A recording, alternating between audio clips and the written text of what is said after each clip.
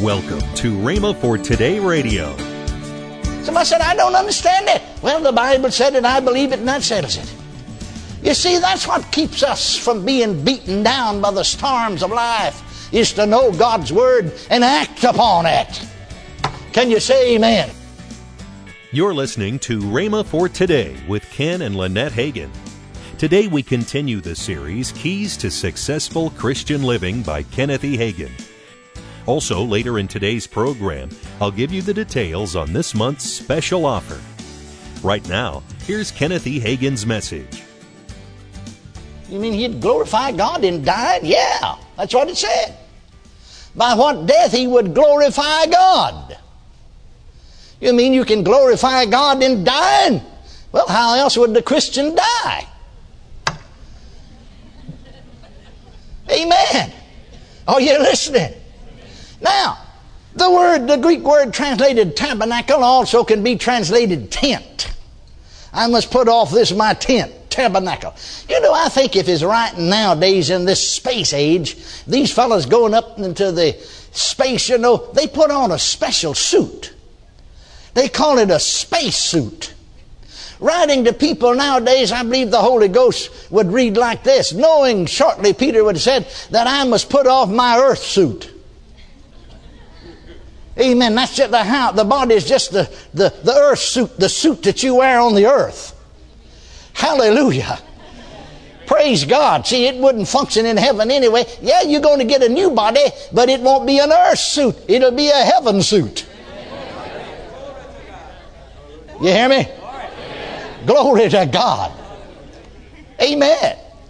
For we know that if our earthly house of this time, we know, hallelujah, if our earth suit were dissolved, we have a building of God, not made with hands, eternal in the heavens. Now go back down to that 8th verse of that 5th chapter of 2 Corinthians. We're confident. I like that. That's positive. Confident. Hallelujah. Confident, knowing that to be absent from the body, to be absent from our earth suit, is to be present with the Lord. So I said to this minister's wife, where is your husband? Why, he's with the Lord. I said, let's shout then. Glory to God. Now I said to her, turn over here. Turn over to Philippians, the 1st chapter. The 21st through the 23rd verse. Paul said, for me to live is Christ, and to die is gain. Now, he didn't say by what death is gain. He just said to die is gain. Whichever way it came, at whatever stage of life it came, it's gain for you who die. Are you listening? For to me to live is Christ, and to die is gain. He went on to say, for I am in a strait betwixt two, having a desire to depart and be with Christ, which is far better. Now I said to this dear lady, look at these scriptures here. To die is to gain. Now in the natural realm, I said to her, if you had a son, which they had no children, but if you had a son, he's living off in another state. He wrote to your phone and said, Mama, you know, they just promoted me. I'm going to make, and see, back there then been a lot of money. $100,000 a year.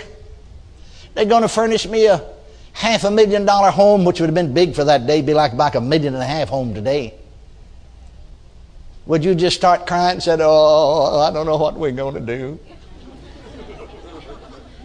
He's going to make $100,000 a year living in a $500,000 home. Isn't that awful? No, she said, that's not what. I said, what would you do? I said, I'd start shouting. I said, go ahead and shout. You see, that's your husband has gained, praise God. It's far, if he just said it's better, if he just said he is better, that would have been good. But he said far. I mean, that's way out beyond better.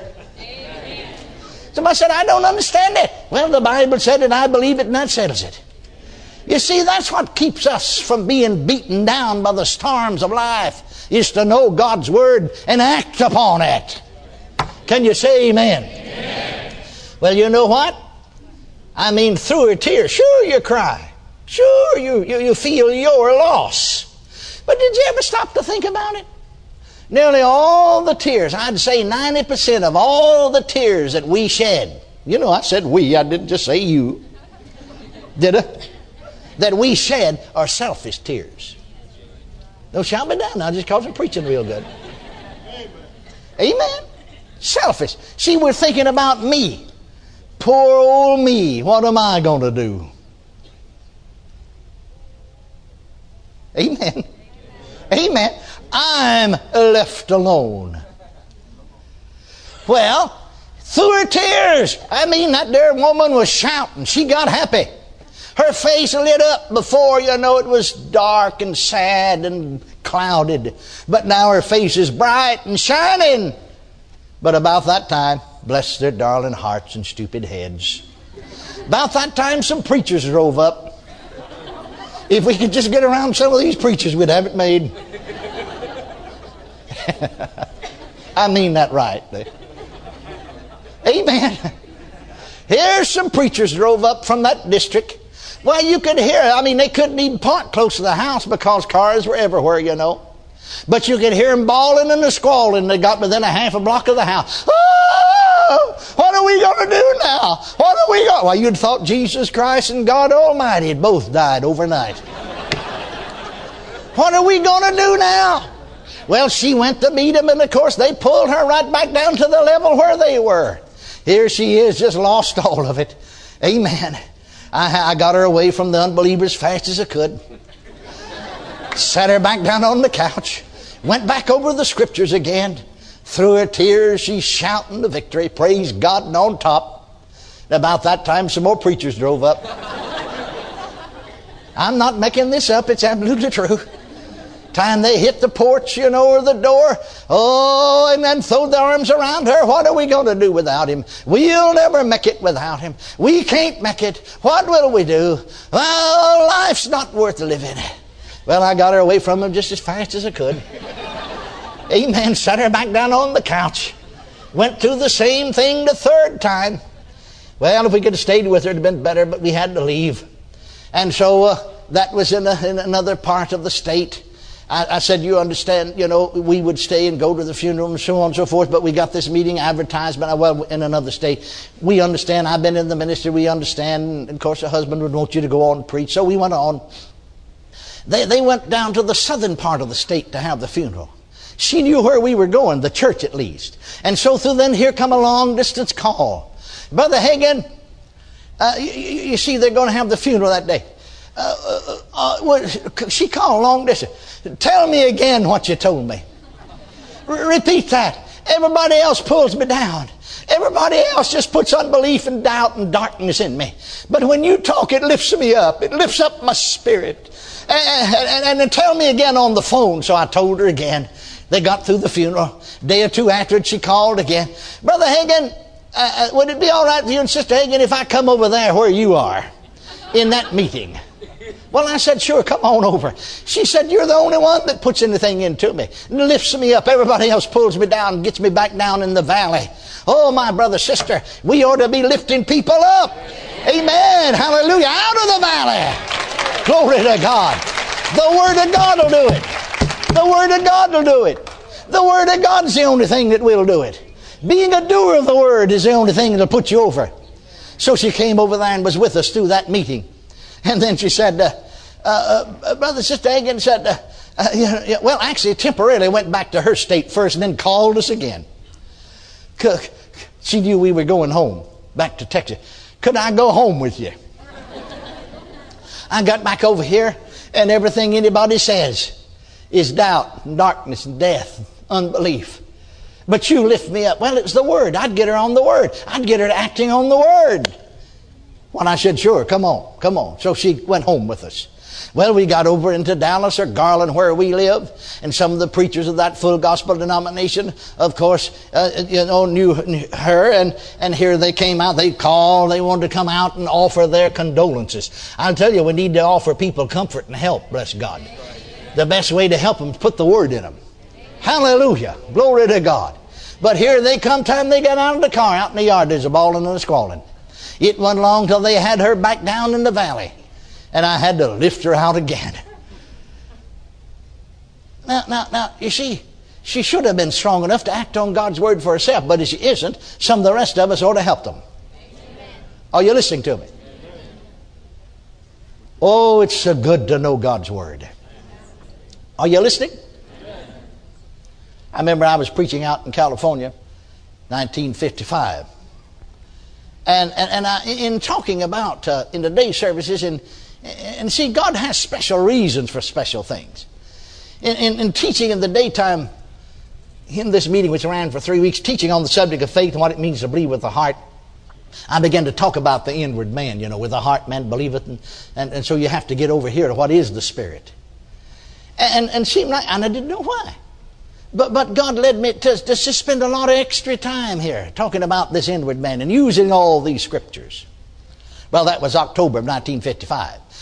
January of 1956, I was preaching in Southern California in one of the Full Gospel churches of this Full Gospel denomination. And this pastor, who was pastor up there in the northern part, I saw him in the service. After the service, he was talking to me. He said, Brother Hagin, I see why God had you to emphasize that. He said, between Christmas and New Year's, just recently, and I'm back down here to tend to some business, but my daddy died. He said, I almost feel guilty if I'd been like I used to would, but I almost feel guilty for not just grieving about it, but every time I get to think about it, I want to shout. I mean, he went home to be with Jesus. Glory to God. You see what a difference the Word of God made in his life. That word, he said, that you came. I'm a preacher. I know what the word said. But some way or another, God just used you to build that into my spirit. Till I know he's gone. But it just don't feel like he's gone. Praise God. And there's such comfort. And such joy. See, you didn't say happiness. Joy. I mean, you can have joy on the inside with tears running down your face. Are you listening to me? You're listening to Rhema for Today with Ken and Lynette Hagin. This month's special offer is the new 2-DVD set from Kenneth E. Hagin, Live in the Supernatural. This 2-DVD set is brand new and just $26.95. Call today, 1-888-FAITH-99. Don't delay. Call 1-888-FAITH-99. That's 1-888-FAITH-99. Or if you prefer, write Kenneth Hagin Ministries. Our address is P.O. Box 50126, Tulsa, Oklahoma, 74150. Don't forget, for faster service, order online at rhema.org. That's rhema.org. Now, let's join Ken and Lynette Hagin.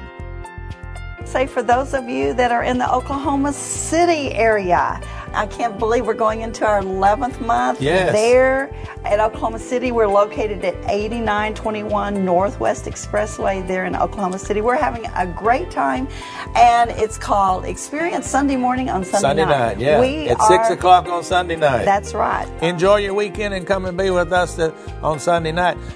They started Saturday night services so everybody could enjoy Sunday. I said, well, why not let everybody enjoy the weekend and just do a Sunday night service? That's what we're doing. And he said, this is our permanent location. You'll see the signs there. Call today to get this month's special offer, the new 2-DVD set from Kenneth E. Hagin, Live in the Supernatural. This 2-DVD set is brand new and just $26.95. Call today. The number to call is 1-888-FAITH-99. That's toll free, 1-888-FAITH-99. Tomorrow on Rhema for Today, we continue with the teaching by Kenneth E. Hagin, Keys to Successful Christian Living. Thanks for listening to Rhema for Today with Ken and Lynette Hagin.